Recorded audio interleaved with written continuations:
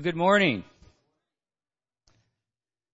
Welcome to Heartland Baptist Fellowship. It's good to see everyone this morning. I don't know about you, but I think summer is just flying by. So before long, we'll be shoveling snow. Hopefully not, but on those 100-degree days, that kind of feels good, doesn't it? But probably change my mind when we get there. My name is Bob Hall. I'm one of the pastors here at Heartland Baptist, and I want to welcome you. And I especially want to welcome those people that are our first-time guests. So if we have any first-time guests this morning, would you just raise your hand up? We want to recognize you. Basically, what we want to do is give you a gift bag. We want to give you a gift that has a Bible in it, has some information about our church. So do we have any first-time guests? Just put your hand up in the air. And we want to just be able to greet you. And if not, make sure if you're here today and you're just too shy, grab one of the ushers and they'll give you one of those gift bags before you leave. And also before you leave, make sure you stop by and talk to our pastor in the lobby afterwards. He'll be out there as well as some of the rest of us, and would be happy to get to know you a little better, answer any questions you might have. And so from that, had some good singing this morning. Nice and cool place to sit. And so we're continuing on with our worship, and we have a security update next. All right. Thank you.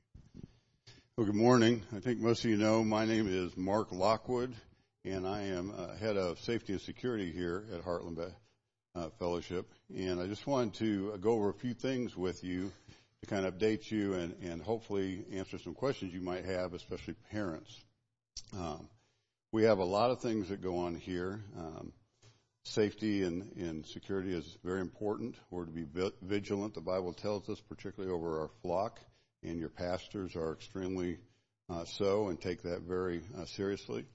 We have a lot of things in place.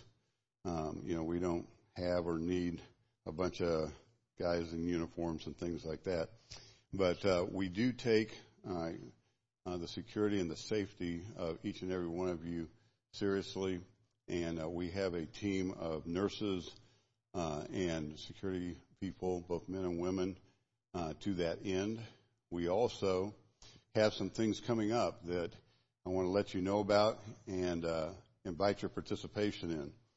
And that would be a fire drill and a tornado drill eventually. That will be further down the line. How many of you have ever been through a fire drill? Okay, yeah, pretty much everybody, right? You remember them at school? That type of thing. And that's what it'll be like. We won't interrupt service, of course, or anything like that. It will be specifically so that we can be prepared, right? We're to be prepared, meet for the Master's use, and God forbid something like that happen. There's some things that you need to know, one of which is where to go, right, and what to do.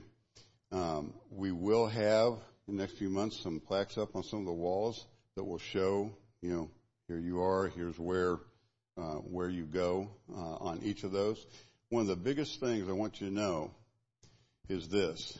Your children and the people in Ewing under Mitch and Jody, who do a fantastic job, they take that stewardship extremely seriously and to heart. We have a plan for them. So how many of you parents, raise your hand, that have kids here, okay? Here's what I want you to know. Because I know where your heart is going to be. It's going to be, go get my kids, right? I need you not to do that. Your children will be taken out. We're actually getting some ropes, not to tie them together, but so that they can latch on and follow together. They will be out and to the back.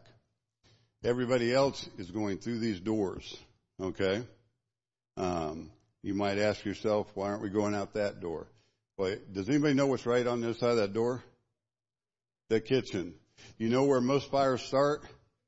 Okay, so does that explain why we probably don't want you going out that door? Unless we see it somewhere else, then we might do that. But what I want you to think about is, okay, I need to quickly and orderly, right? The Bible says do things decently and in order. And that's a time to live that, okay? Going out, helping any of our elderly or infirm that might need so, to get out as quickly and rapidly as possible out into the parking lot and all the way to the back. Why would I want you to go all the way to the back? Anybody? Yeah. Exactly. They'll be rolling up right here, and we need to be out of the way so that they can do their job. Your children will be back here on the other side of the playground. Everybody knows where that is, right? They'll be having fun for a little while, okay? They'll be like, all right, we get to go outside. But they will be well taken care of, and we would want you to stay there until the fire chief gives the clear and the okay, if something like that should happen. And by the way, we have spent time with them, and that's where the plan of evacuation comes from, including a tornado, which is a whole other thing we'll do. But what we will probably do, we haven't ironed this completely out, but is after a service, ask you to stay, and then we'll do a fire drill, or maybe before, so that we're not interfering with the preaching of the Word of God, which is more important to keep people out of fire. Amen? All right. If you have questions for me, by the way, please feel free to ask me. Most of you see me in the lobby. Feel free to ask me at any time. Pastor Randy is over this ministry, and Pastor Brian, ultimately, we work hand in hand on these things, along with the first responders here in the area. There are all kinds of little things that we pay attention to, like the doors being locked. If you happen to come through and you see a door, one of these doors going outside unlocked, or you see something that just doesn't seem right, would you come and tell one of us? It doesn't really matter who, just tell one of us so we can go make sure that door is as it should be, or whatever the case may be. Does that make sense to everybody? Okay, the old saying, see something, say something, right? And that's pretty much it. So that's all I've got for you now, but just be aware there's going to be a fire drill, and we look forward to doing that and seeing how well that goes. I understand that years ago, before I was here, they did a couple, and we need to work on it. So that's what we're doing. Amen? Amen. You guys all on board? Amen. I really appreciate that very much, and appreciate all that our pastors in the church does. And thank you for taking some time to listen to me. Amen.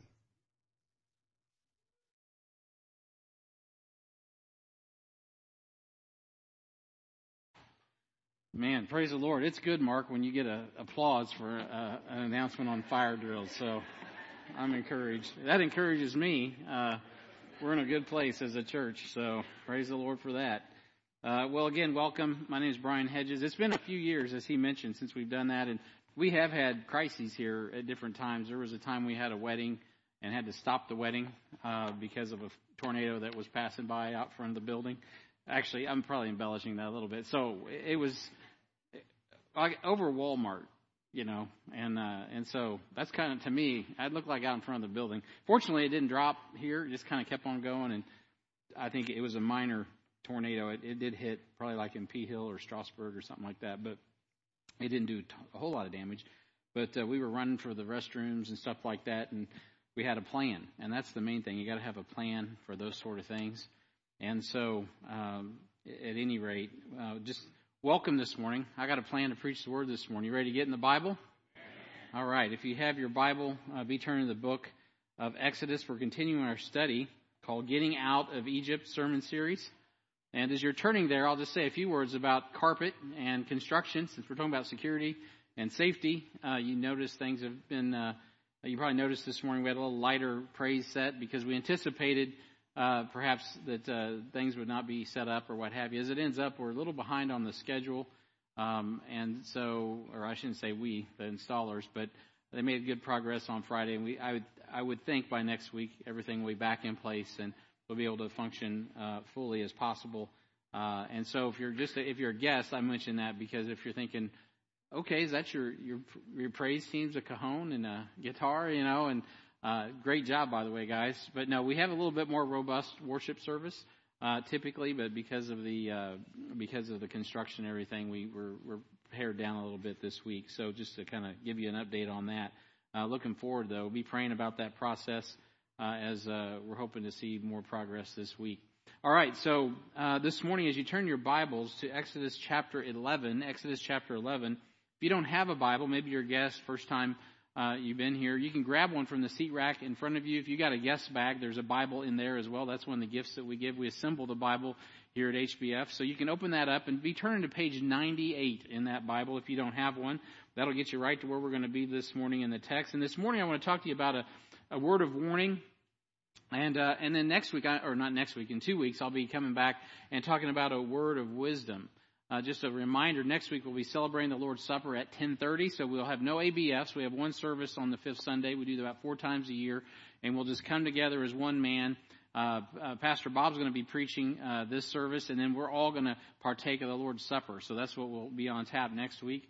And then the following week we'll be back on track in Exodus with another part to this message concerning a word of warning and a word of wisdom. This morning we're going to be talking about this word of warning. Now, as we left chapter 10, you've slept since then, it's been a few weeks, in Exodus chapter 10 and verse 29, the last thing that Moses does was affirm to Pharaoh that he will not see him anymore. He says, and Moses said that thou hast spoken well, I will see thy face again no more. And then God puts a punctuation point there, period, boom.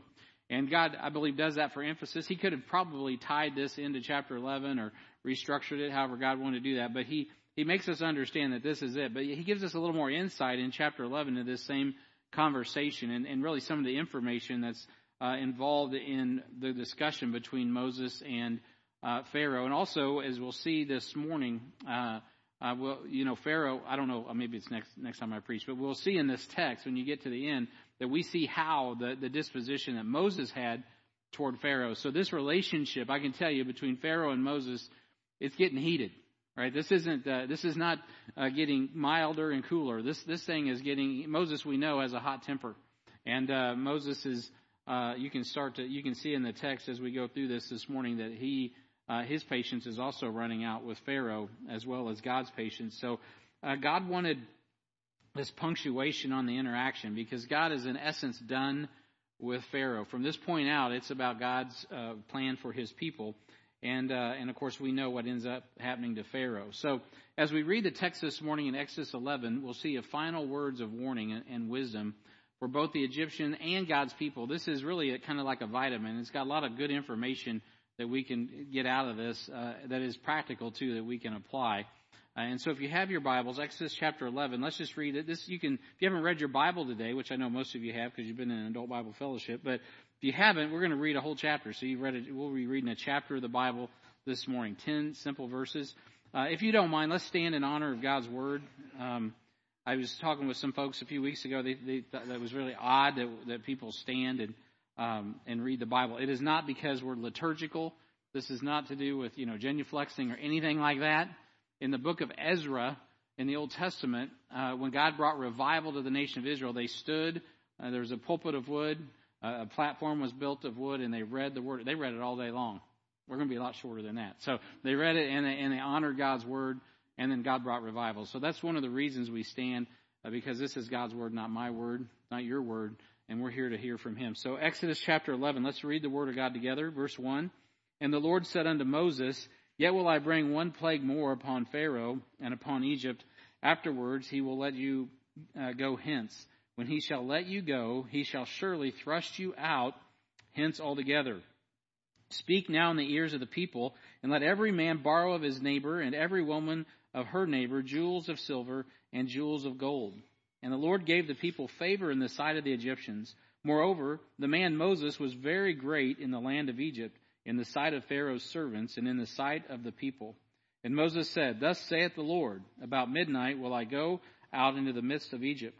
And all the firstborn in the land of Egypt shall die, from the firstborn of Pharaoh that sitteth upon the throne, even unto the firstborn of the maidservant that is behind the mill, and all the firstborn of beasts.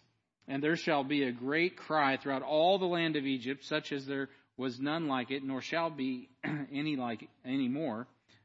Verse 7, And against any of the children of Israel shall not a dog move his tongue against man or beast, that ye may know how that the Lord doth put a difference between the Egyptians and Israel. And all these thy servants shall come down unto me, and bow down themselves unto me, saying, Get thee out, and all the people that follow thee, and after that I will go out. And he went out from Pharaoh in a great anger. So that's the disposition that Moses had as he left this meeting. Verse 9, and the Lord said unto Moses, Pharaoh shall not hearken unto you, that my wonders be multiplied in the land of Egypt. And Moses and Aaron did all these wonders before Pharaoh, and the Lord hardened Pharaoh's heart, so that he would not let the children of Israel go out of his land. Heavenly Father, we have read your word. It is true. It was true the day that Moses spoke these words to Pharaoh. It's been true for almost 4,000 years since then, Lord, and it's going to be true for eternity future. Lord, I pray, Heavenly Father, as we look into this text this morning, that you would help us see things that maybe we've never seen before. You'd help us understand things that we need to apply to our lives. And Lord, I'm praying this morning that as we meet together, that if there's anyone under the sound of my voice that doesn't know you as Lord and Savior, today would be the day that they would quit warring with you and bow the knee and make peace with God through the Lord Jesus Christ and his shed blood. Lord, we're thankful for the word of God. We're thankful for your local church. We're thankful for what you're doing in our lives today. We pray a blessing on the reading and the hearing of your word. And we ask this in Jesus' name. Amen. You may be seated. So Exodus 11, again, it serves as a transition between Israel's time as servants and slaves in Egypt, and now their new identity as a nation and an army. And one of the reasons I kind of mentioned this disposition of Moses is you remember how he entered into all of this, very reluctant, somewhat clunky, shy, so to speak, or without a lot of confidence. He's obviously a humble man, but he was raised in Pharaoh's court. He's not impressed with all of these things. He's very clear-minded, and he's gone through all 9 of these plagues at this point. And now we see, as we read the text, that he leaves in anger. I mean, his status has risen. And not only has his status risen, but actually what God is doing is changing the status of the whole nation. Right? They are no longer just slaves. As they've gone through these plagues, God has sanctified them and set them apart. And the plagues have not touched them after plague 3. And it's been very clear. I mean, God has made it so obvious that his hand of blessing is upon Moses and upon the people, to the point that you remember the servants in the previous chapter were telling Pharaoh, why are you fighting with Moses? Man, this guy, all of Egypt's going to be destroyed if you continue to fight with Moses. Now they're missing that they were fighting with God, right? So I pointed that out when we were in that text. But they're getting the message, and they're understanding that, man, this God is not going to be beat. And this is going to be bad for us. And it's elevated their position. It's elevated Moses' position to the point that, like a good translator, we're getting ready for the Dominican, so this is on my mind. When you're preaching, right, a translator will follow your motion. So if you raise your hand, they raise their hand. You raise your voice, they raise their voice. All of those things, when they're interpreting what you're saying and translating it. Well, that's what's going on. Moses is there in Christ's stead, as we would say, as we're ambassadors for Christ. Well, he's there in God's stead. And instead of reconciling Egypt to God, he is bringing judgment upon Egypt.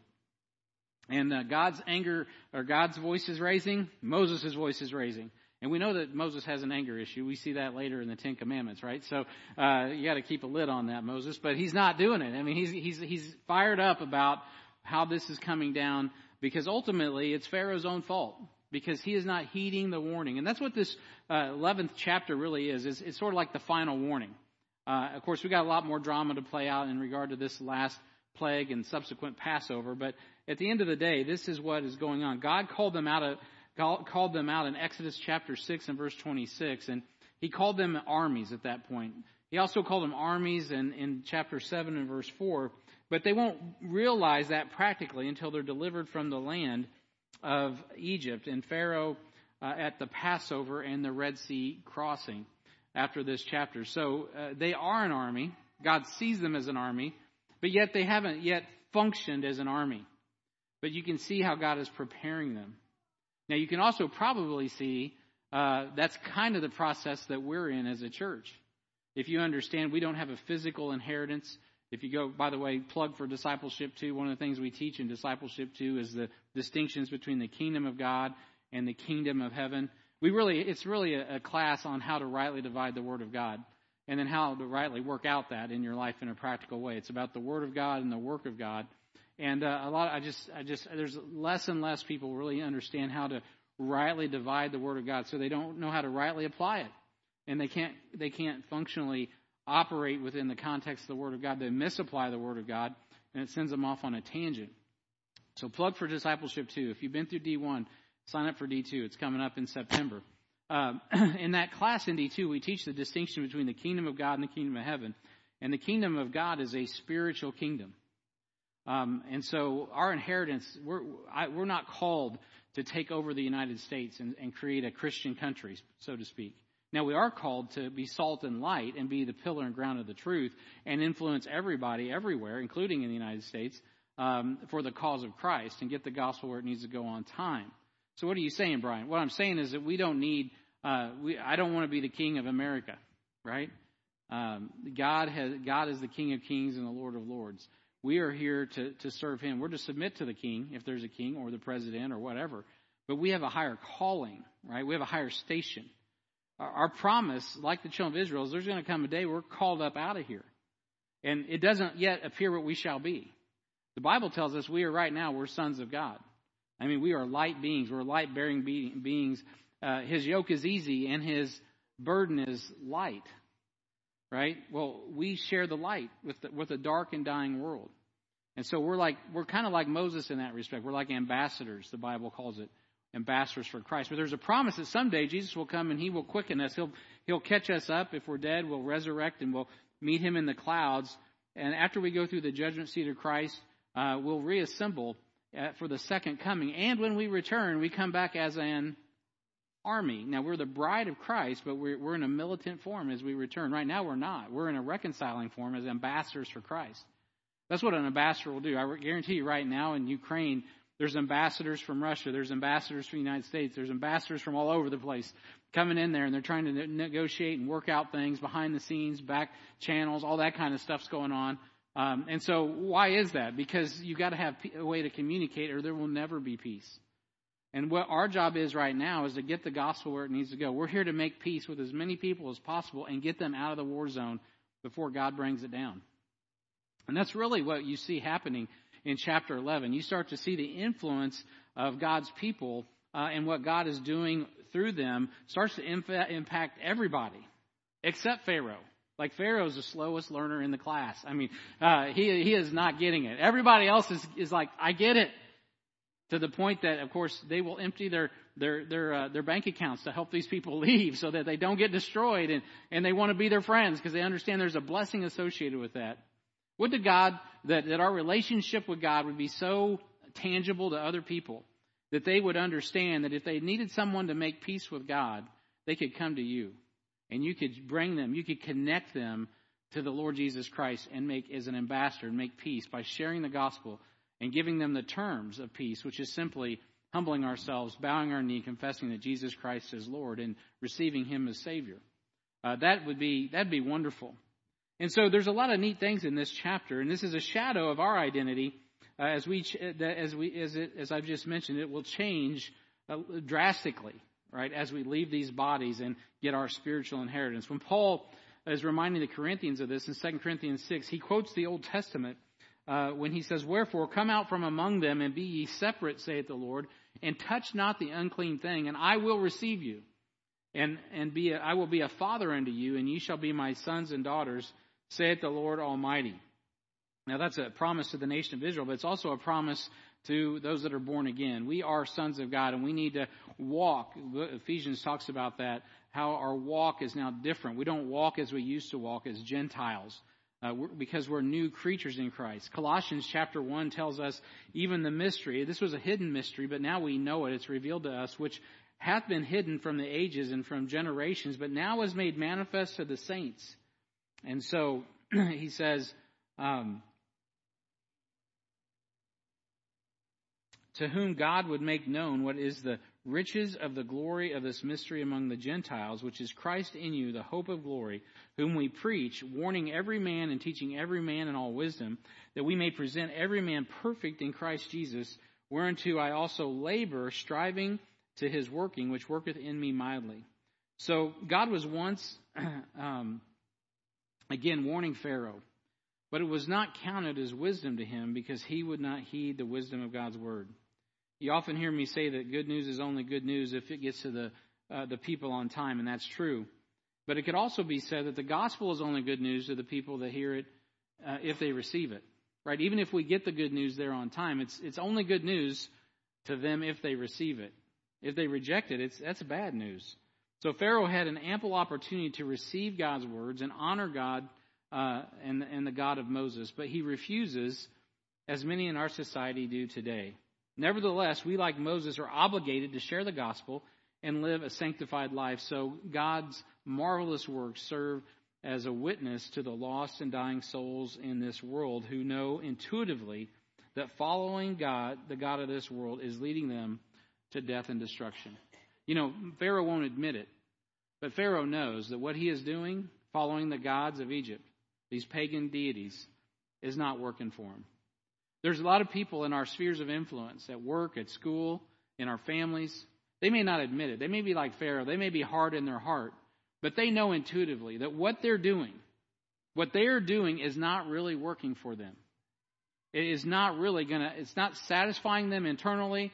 If it is, it's momentarily, but their soul is empty. And God has designed it that way. They're thirsting, and they're thirsting for the water of life, even if they won't admit it. And the time that I have left, I want to take a look at one side of a two-sided coin here in this chapter. The first thing I want to examine is God's words of warning to Pharaoh and the people of Egypt. When we come back in a couple of weeks, I'll talk about God's words of wisdom to the people of God, because you see both of those in this text. And so a word of warning or a word of wisdom, which are you receiving this morning?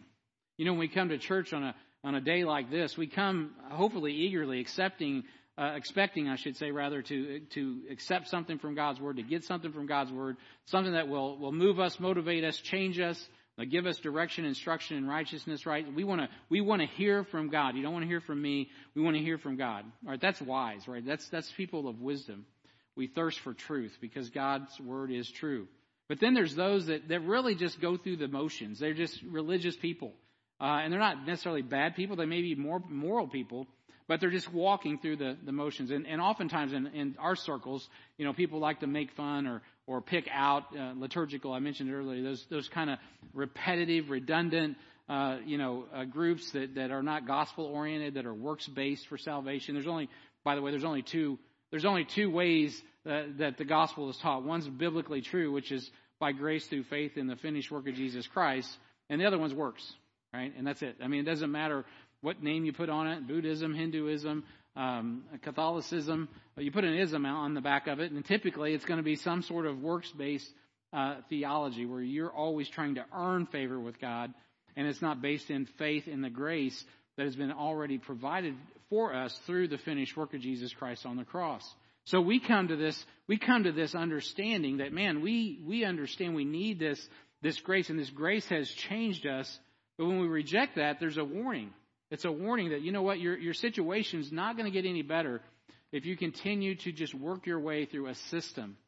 You need to have a personal relationship, a personal encounter, a personal time in your life when you have heeded and understood why Jesus came to this earth, believed it, and then personally received it. It's not enough. You can't just go through on someone else's coattails. Right? Well, my mom was a good Christian. My grandma was a great Christian. My parents built that church, whatever that is, that thing. Or my daddy was a preacher, or whatever. Don't matter. Doesn't make a hill of beans. God died on the cross for you, right? And we have to come to Him and deal with our own sin, because we all have sinned and fallen short of the glory of God. And so just being born and raised in a church doesn't make you a Christian. Just like being in a garage doesn't make you a car. Right? You got to come to that place that you are transformed through the power of the gospel, the good news of the Lord Jesus Christ. And He does that when He enters your body. When you call upon His name, what happens is He literally indwells you. So, you watch all those scary movies and people get demon possessed. Oh, well, you know what? When you call on the name of the Lord, you get Jesus possessed. And it becomes completely obvious. Not always just evidently obvious, but in my life it was pretty quick. Not to everybody, but to people who knew me, I was instantly changed. And it took a while to knock a lot of the rough edges off. But from the inside out, God is changing. What am I saying? God's like, Brian, don't lie to him. He's still knocking the rough edges off. But, but God, He takes you where you're at, and He gets you where you need to go. But the day that you get saved, He changes you from the inside out.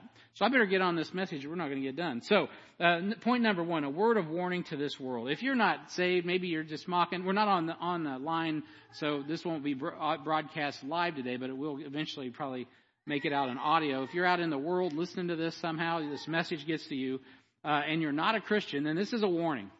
Let me give you some warnings to this world. We can boil the next 5 things that I'm going to share with you, I'm going to preach you this morning, into one sentence. I'll just give you the end before I begin. Fighting God costs you more than you can afford. If you want to fight God, if you're out here in the stratosphere somewhere, somehow hearing this, and you want to fight God, I can promise you, no matter who you are, who you think you are, I don't care if you're George Soros, I don't care if you're Bill Gates, I don't care who you think you are, or how much money you have, how much power you have, whatever your station is, it doesn't matter. You do not have enough cash to fight God. That is a battle you will not win. Fighting God costs you more than you can afford. In the war for worship, Pharaoh simply cannot afford to keep fighting God. And in every war, you know, all wars are what? A war of will. They're a war of attrition, right? If you've ever been in any real struggle, physical combat, a sporting event, whatever it is, it's always a test of will, it's a test of attrition, and it's a test of who's got the most and who's going to stick it out. When Lucifer decided that he was wanting to usurp the authority of the Lord, he picked a fight that he could never win. But he is not willing to give up yet, even though he is defeated. And that's why we're in play. There's a showdown coming, just like the showdown we're looking at here in Exodus. And so I've told you, and you understand why we're here. We're here to make peace with those that are going to be impacted by this war. But there's a war for worship, and Pharaoh simply cannot afford to keep fighting it. But yet he does. Wars are expensive, and the admonition that Jesus gives us is to count the cost before we go to war. Over there in Luke chapter 14 and verse 28, the cost of going to war or building a home can get out of hand so fast that can cause a nation or a person, in the old days a king, they run out of money. And you run out of money, you run out of ability to have ammunition and weapons and people and food and all that, and then you lose a war. So the admonition is count the costs before you go to war.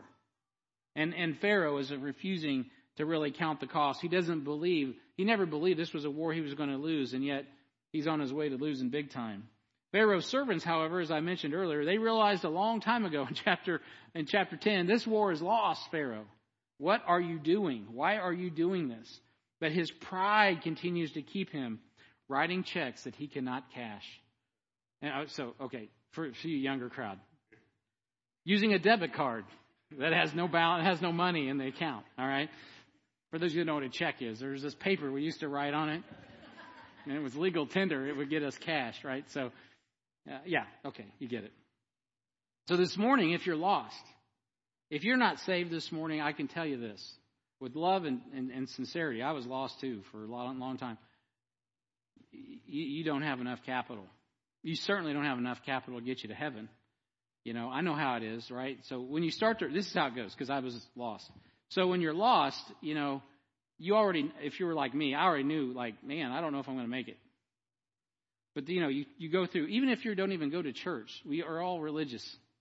And so you're like, well, if I'm a good person, right? If my good outweighs my bad, that's usually like the first natural human instinct, is I'm going to be a good person. And inevitably what we learn, we don't even need the Old Testament for this. We have the law of our conscience. And so we set up these rules, right? You got the 10 Commandments of Brian, right? And the 10 Commandments are, you shouldn't kill somebody. You shouldn't lie, or whatever rules that you create. And then inevitably, what are you going to do with those rules? You're going to break them, right? I'm not going to do this, and I'm not going to do that. Well, so once you break them, well, now you're condemned. Your own conscience condemns you because you're not as good as you even want to be, right? So then what do you got to do? Oh, this is what I did. Then we become like a Pharisee. We become self-righteous. It's amazing how lost people can become so self-righteous. And I speak this I'm not lost, but I was lost, as someone who was lost. And so so then you start looking around, and this is what we say when you were lost back before Christ. At least I'm not as bad as Right? So then now we start looking for people who we think we're better than, so we can justify ourselves, so we feel like, okay, at least I'm better than that person. So when God's, doling out the judgment, I'm not going to get it like that person. And it's just like this, it's just this ridiculous. It's absurd. The Bible says, all unrighteousness is sin. God is holy. He is pure. The reason we are saved by grace through faith is there's not one person on the planet other than Jesus Christ who could merit salvation. And the reality is we all must receive it by grace through faith in His finished work, as I've already mentioned. And so this morning, if you're lost, you're doing the same thing Pharaoh was doing, finding another way.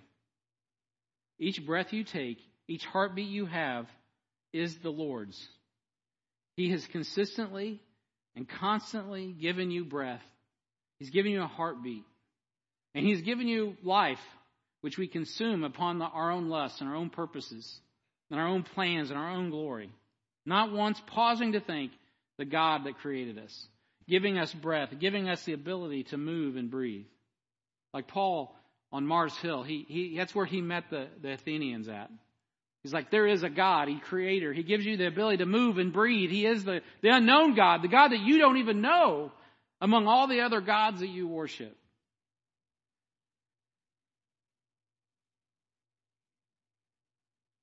So here's your word of warning. Number one, fighting God will cost you financially and materially. Now, that's the least of our concerns, honestly. I'll start with that one. The material world is not a big deal, but it's a big deal to those that are lost. When you don't know Jesus, that's all you got. The material world means everything. And we see in verses 1 and 2, the Lord said unto Moses, Yet will I bring one more plague upon Pharaoh and upon Egypt. Afterwards he will let you go. Hence, when he shall let you go, he shall surely thrust you out altogether. Speak now in the ears of the people, and let every man borrow of his neighbor, and every woman her neighbor, jewels of silver and jewels of gold. So we've already seen how fighting with God has cost Pharaoh's crops. It's cost his cattle. It's caused untold damage to physical property with the advent of the fire, the hail. The servants already declared in Exodus 10:7 that this battle was lost. Egypt, their exact words is Egypt is destroyed. I mean, he's already lost. In chapter 10 and verse 7, Egypt is destroyed. Satan will reward his servants with wealth, but at length, you cannot take it with you when you die. It's not going to matter one bit. You probably heard it said before, you never see a U-Haul following a hearse down the road to a funeral. But you know also, if you know much about Egyptian mythology, right, their religious system, they believed that they could, right, in those tombs, they thought they could take all their wealth with them into the next life. That was a lie that they were believing. Pharaoh believed he could take his riches with him. God was going to make sure his account was empty before he died and spent his eternity in hell. And I do want to remind all of us that right now, Pharaoh, right, like this moment in time, and if he could hear what I'm saying, he is the most sympathetic person in the congregation. If there's anybody right now that would be a great ambassador, it would be him. Because he would testify that everything that I'm saying, and he would do a much better job than I, is true. And that there's only one way, there's only one truth, and there's only one life. And that we should heed the warning that God gives us to repent. You know, the Bible tells us in Proverbs 11 and verse 2, when pride cometh, then cometh shame. But with the lowly is wisdom. The integrity of the upright shall guide them, but the perverseness of transgressors shall destroy them. Riches profit not in the day of wrath, but righteousness delivereth from death.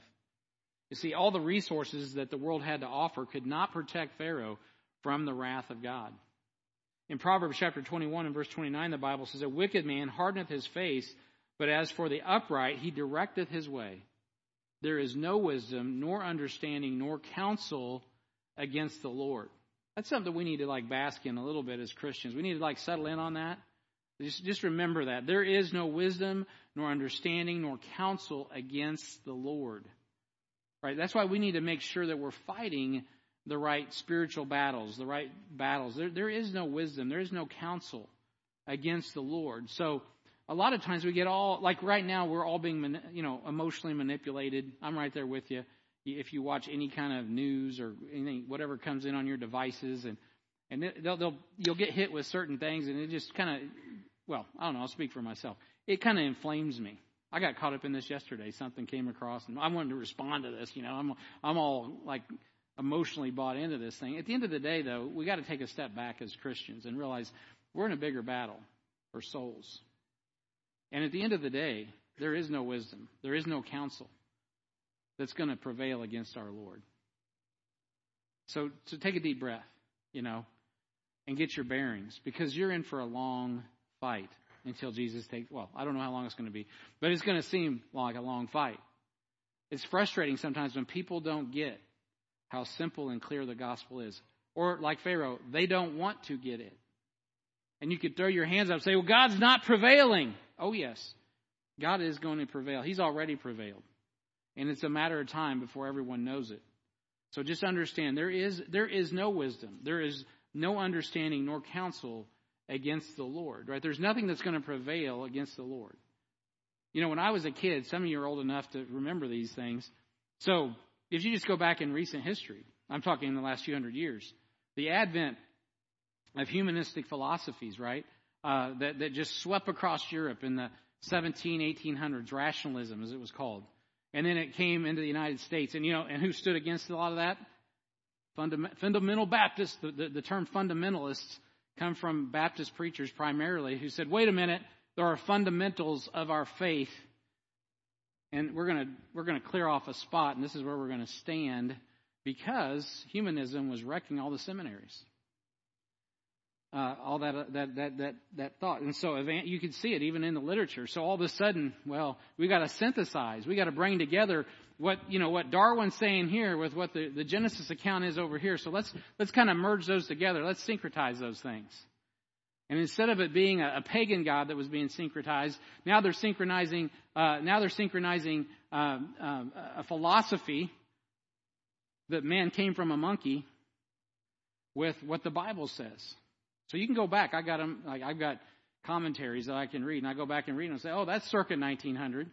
That's circa 1880. That's circa 1920. What are they doing? They're making way for the philosophies of Europe.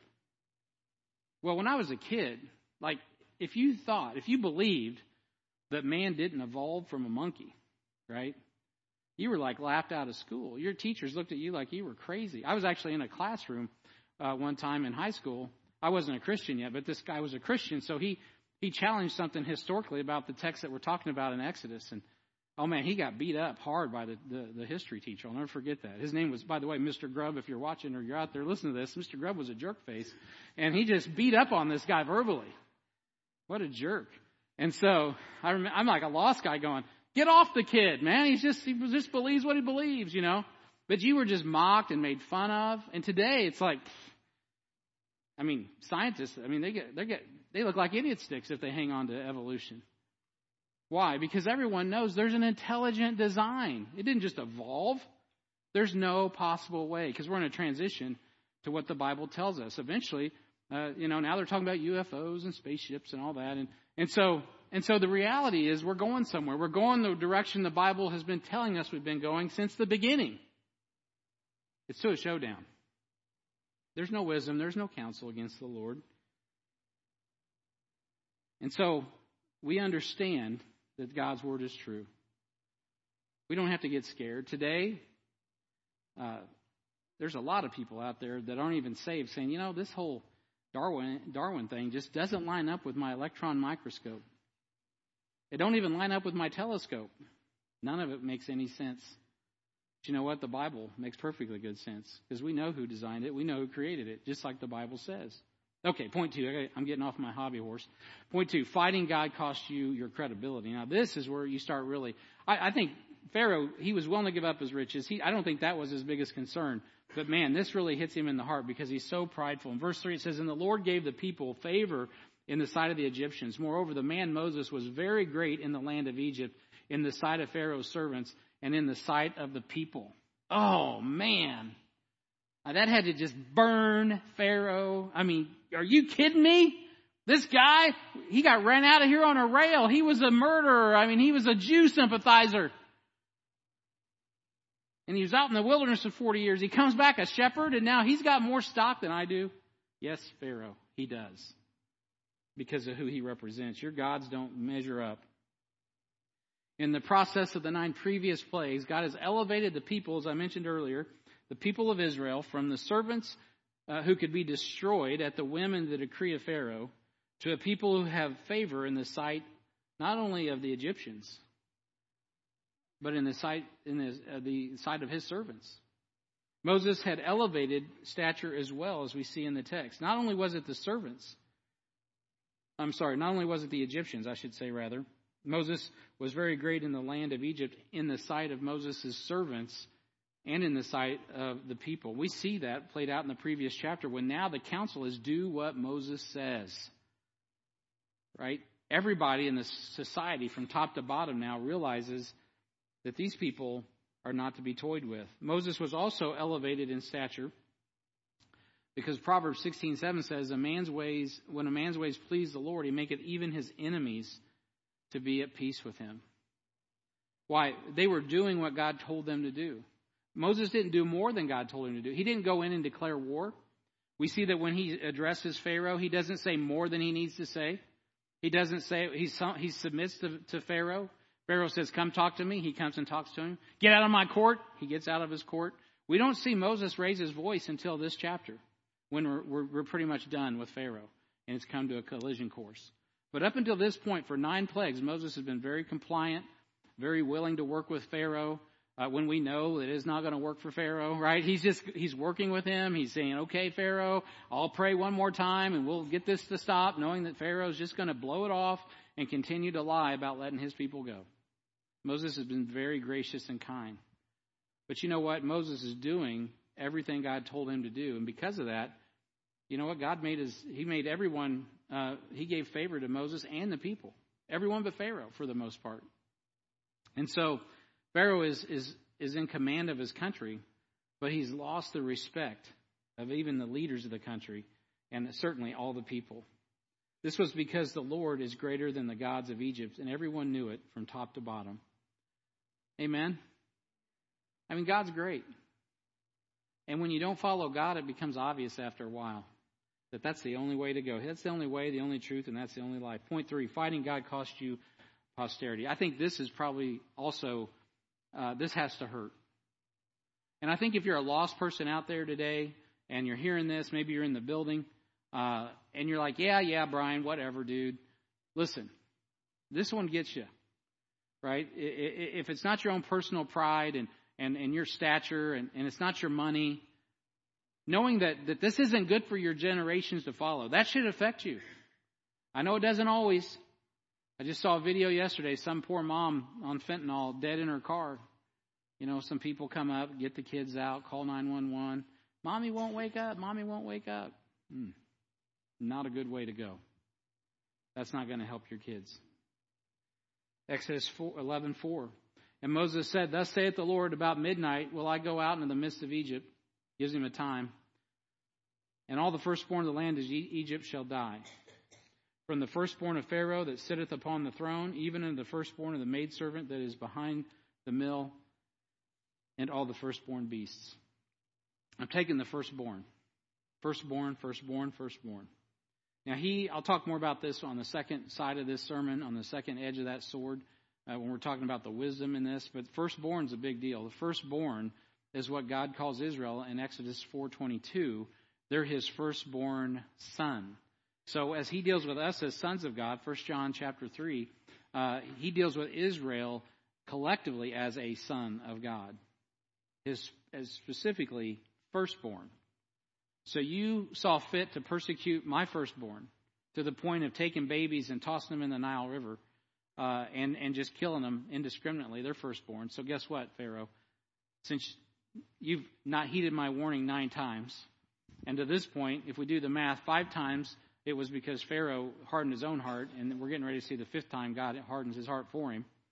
Then Pharaoh, guess what? You're going to lose your firstborn too. You'll get a chance to feel what it's like to suffer the death that I've had to face and that my people have had to face.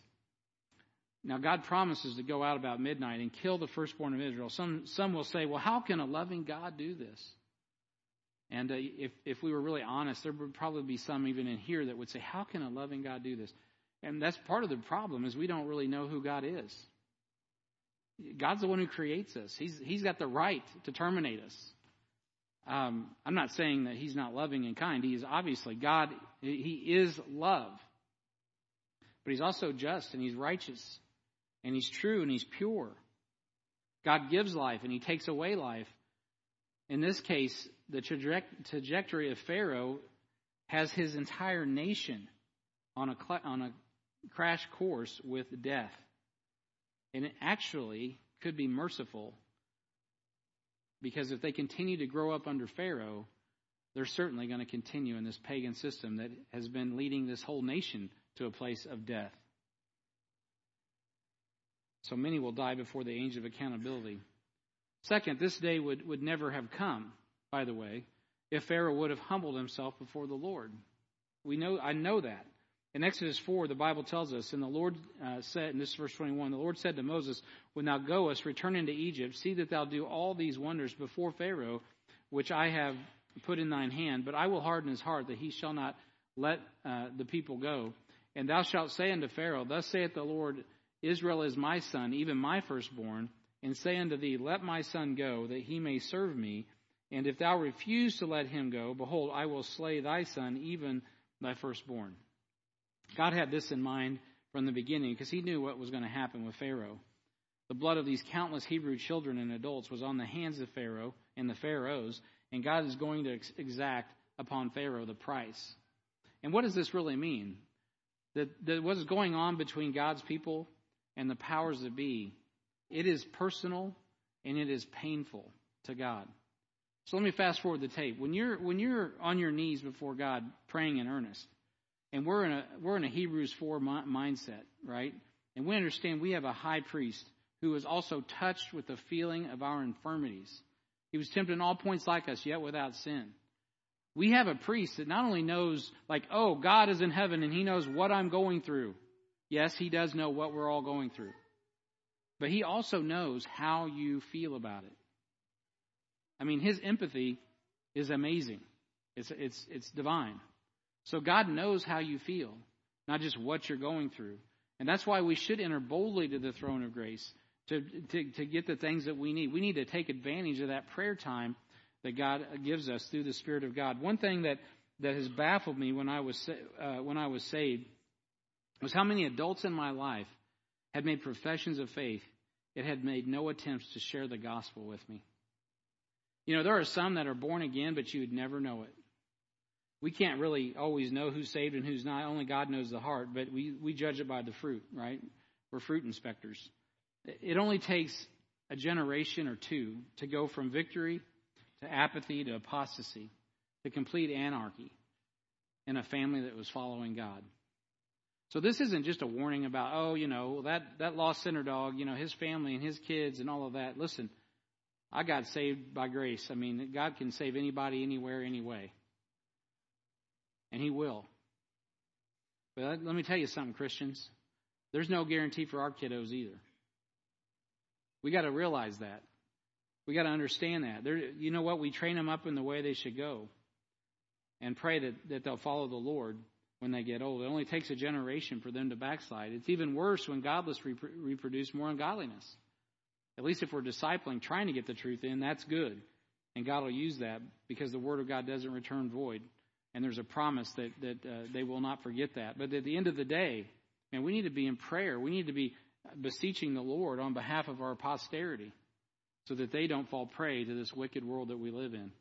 It's even worse when the godless produce more ungodliness. There's a book that was written around the turn of the last century, and it records the degeneration of one's posterity if God doesn't intervene with his grace.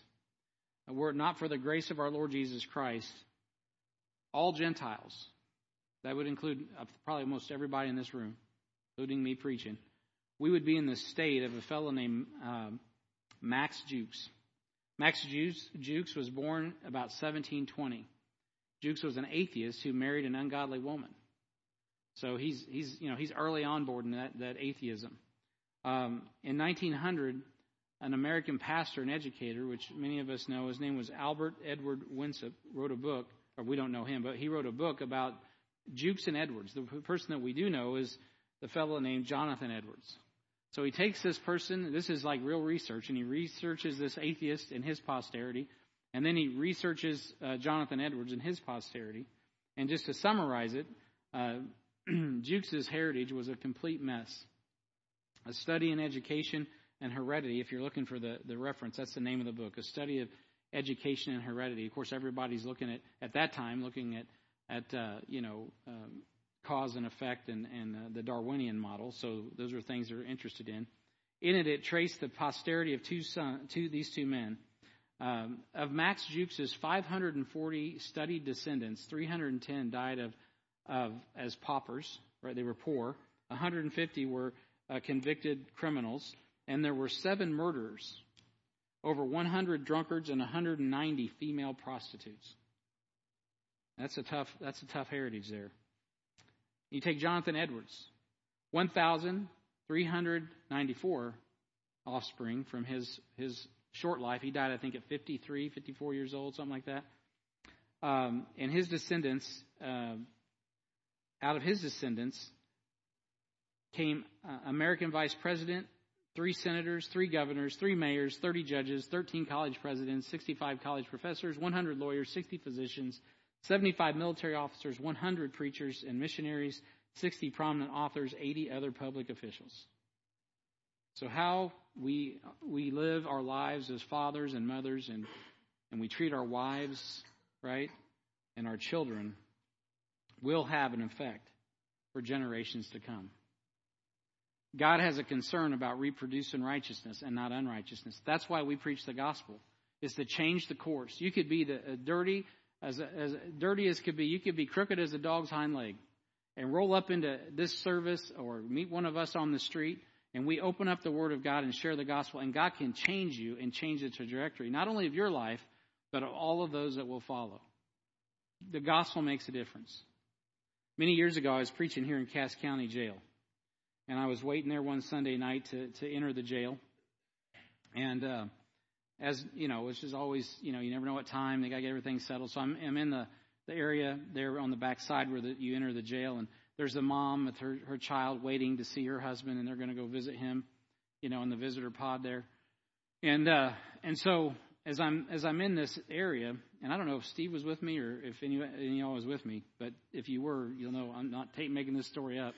There's this little boy in there, and he makes the comment to his mom, "When I grow up, I want to be like Daddy, and I want to go to jail too."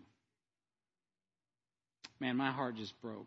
You know what? To this day, as I was prepping this message and I thought on this subject of the lineage and what's going to happen to those that follow us for good or evil, man, my heart breaks for that kid. I pray for him. He's a man probably by now, a young man for sure. And, I don't know where he went, but I pray that God interdicted and he's not following in his daddy's footsteps. Before we get self-righteous and start believing that there is a guaranteed outcome for our children, because we go to church every Sunday and we believe the Bible, we got to remember that our job is to simply model Christ and give them every opportunity to believe the gospel, train them up in the way they should go. But at the end of the day, every child of ours has to make the decision as well. Proverbs 22:6 says, "Train up a child in the way he should go. When he is old, he will not depart from it."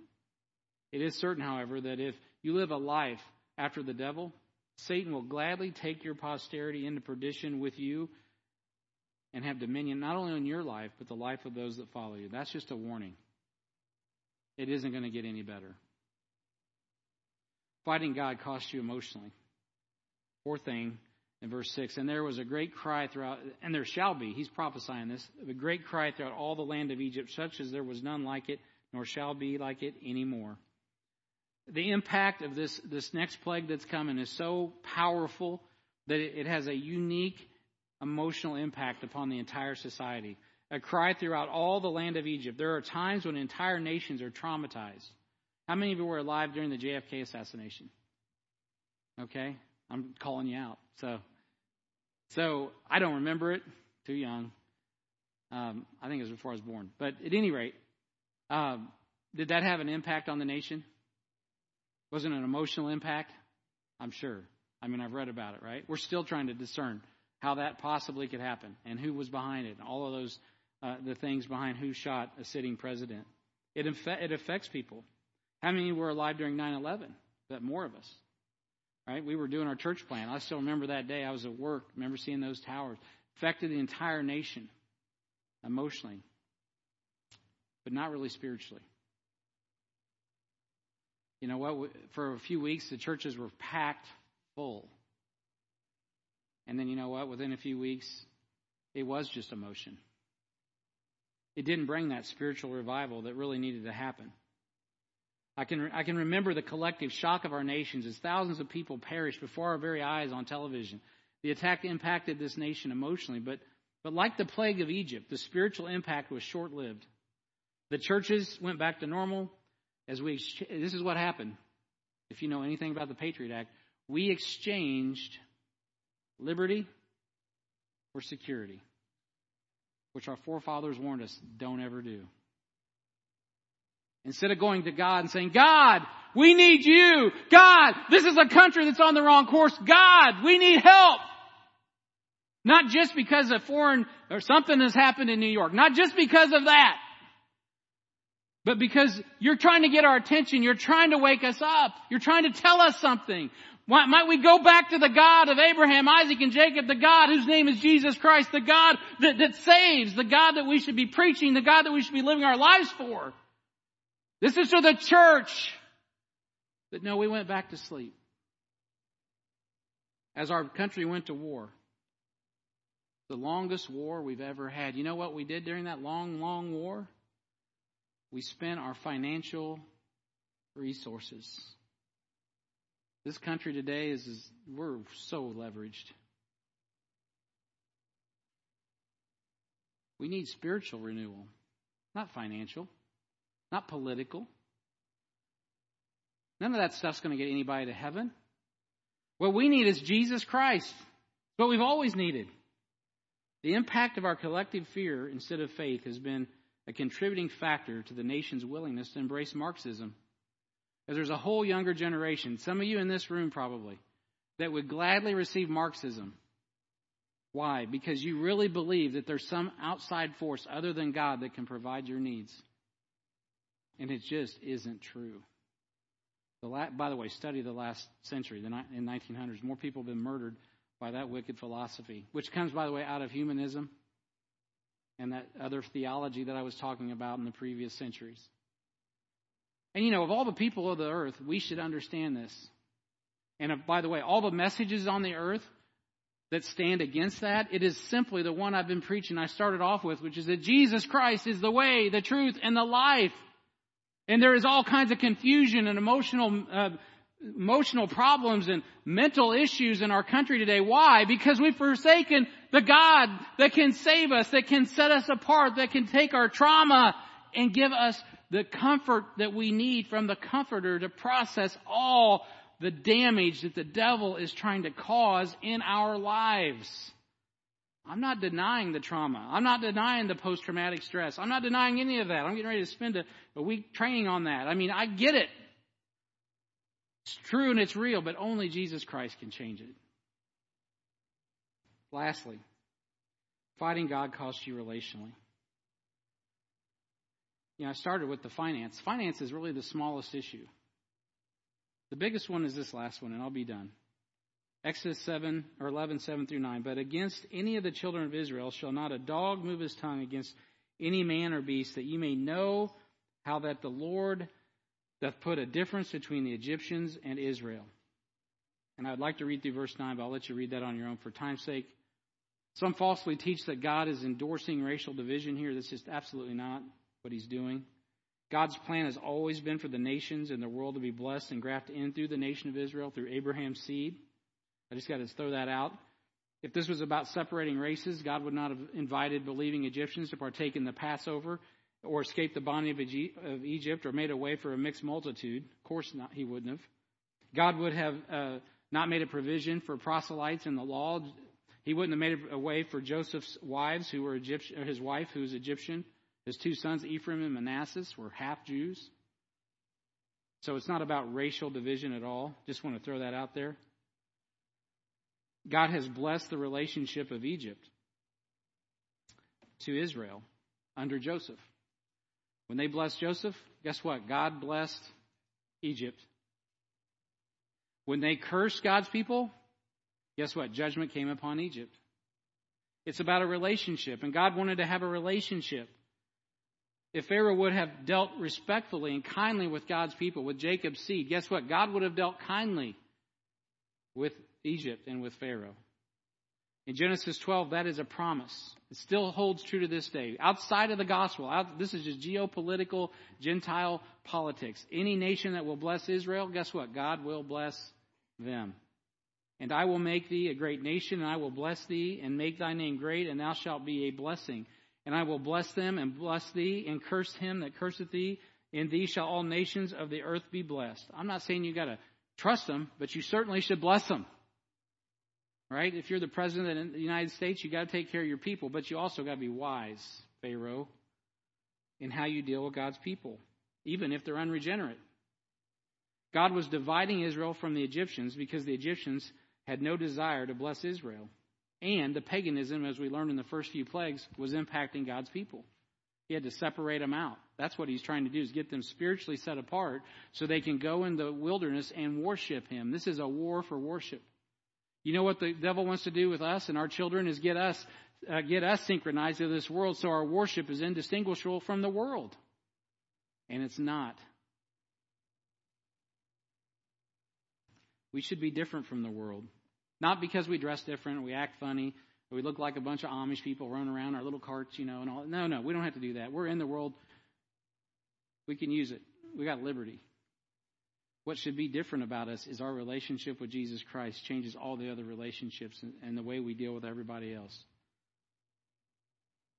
In Luke 9:5, Jesus said this, "And whosoever will not receive you when you go out of the city, shake off the very dust from your feet for a testimony against them."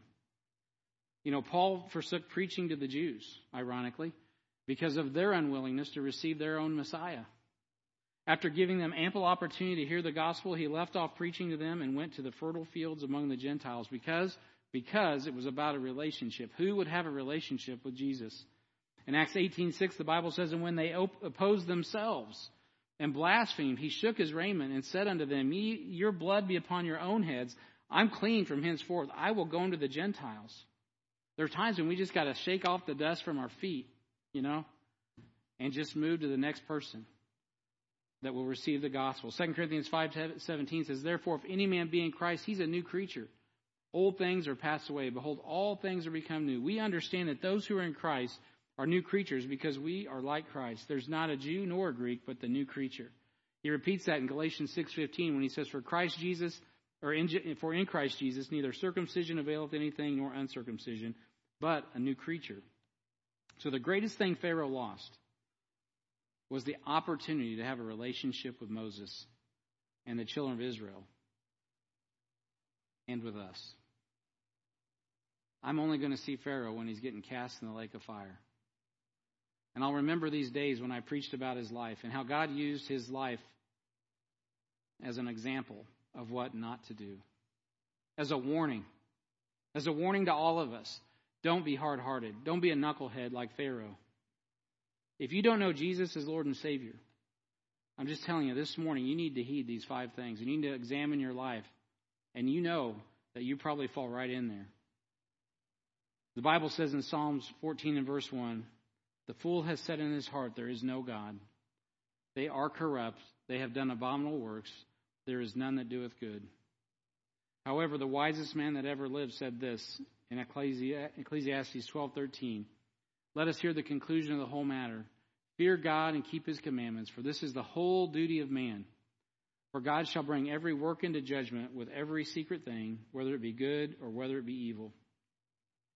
The arrogant king Belshazzar mocked God. He took the vessels that were in the temple, the vessels that were designed for God's worship, and he misused them. He mistreated them, just like Pharaoh mistreated the Jews. Just like this world will mistreat Christians, the vessels that God is using. And he brought them into the banquet hall, knowing what they were, but acting as though he didn't have any understanding. And he made merry, and he filled them up with alcohol, and they had a good old time, and were getting drunk and having a party and mocking God. And all of a sudden, this hand gets writing on the wall. Many of you probably know that story. He could only see the hands. It was like some scary movie, just writing up there on the wall. Then it says in Daniel 5:24, then was the part of the hand sent from him, and in the writing was written, and this is the writing that was written, Mene, Mene, Tekel, Upharsin. And this is the interpretation of the thing. Mene, God hath numbered thy kingdom and finished it. Tekel, thou art weighed in the balances and found wanting. Even if you're saved, you can live like a fool. Don't be found wanting. We'll be weighed by the words of God, and the only way to pass the scale of judgment is to rest in the goodness and grace of our Lord Jesus Christ. Titus chapter 3 says this in verse 3, and we'll be done. For we ourselves also were sometimes foolish, disobedient, deceived, serving diverse lusts and pleasures, living in malice and envy, hateful, and hating one another. But after that, the kindness and the love of God our Savior toward man appeared, not by works of righteousness which we have done, but according to his mercy he saved us, by washing and regeneration and renewing of the Holy Ghost. Let's stand. Heavenly Father, as we come to this conclusion of this message, these 5 points that we look at,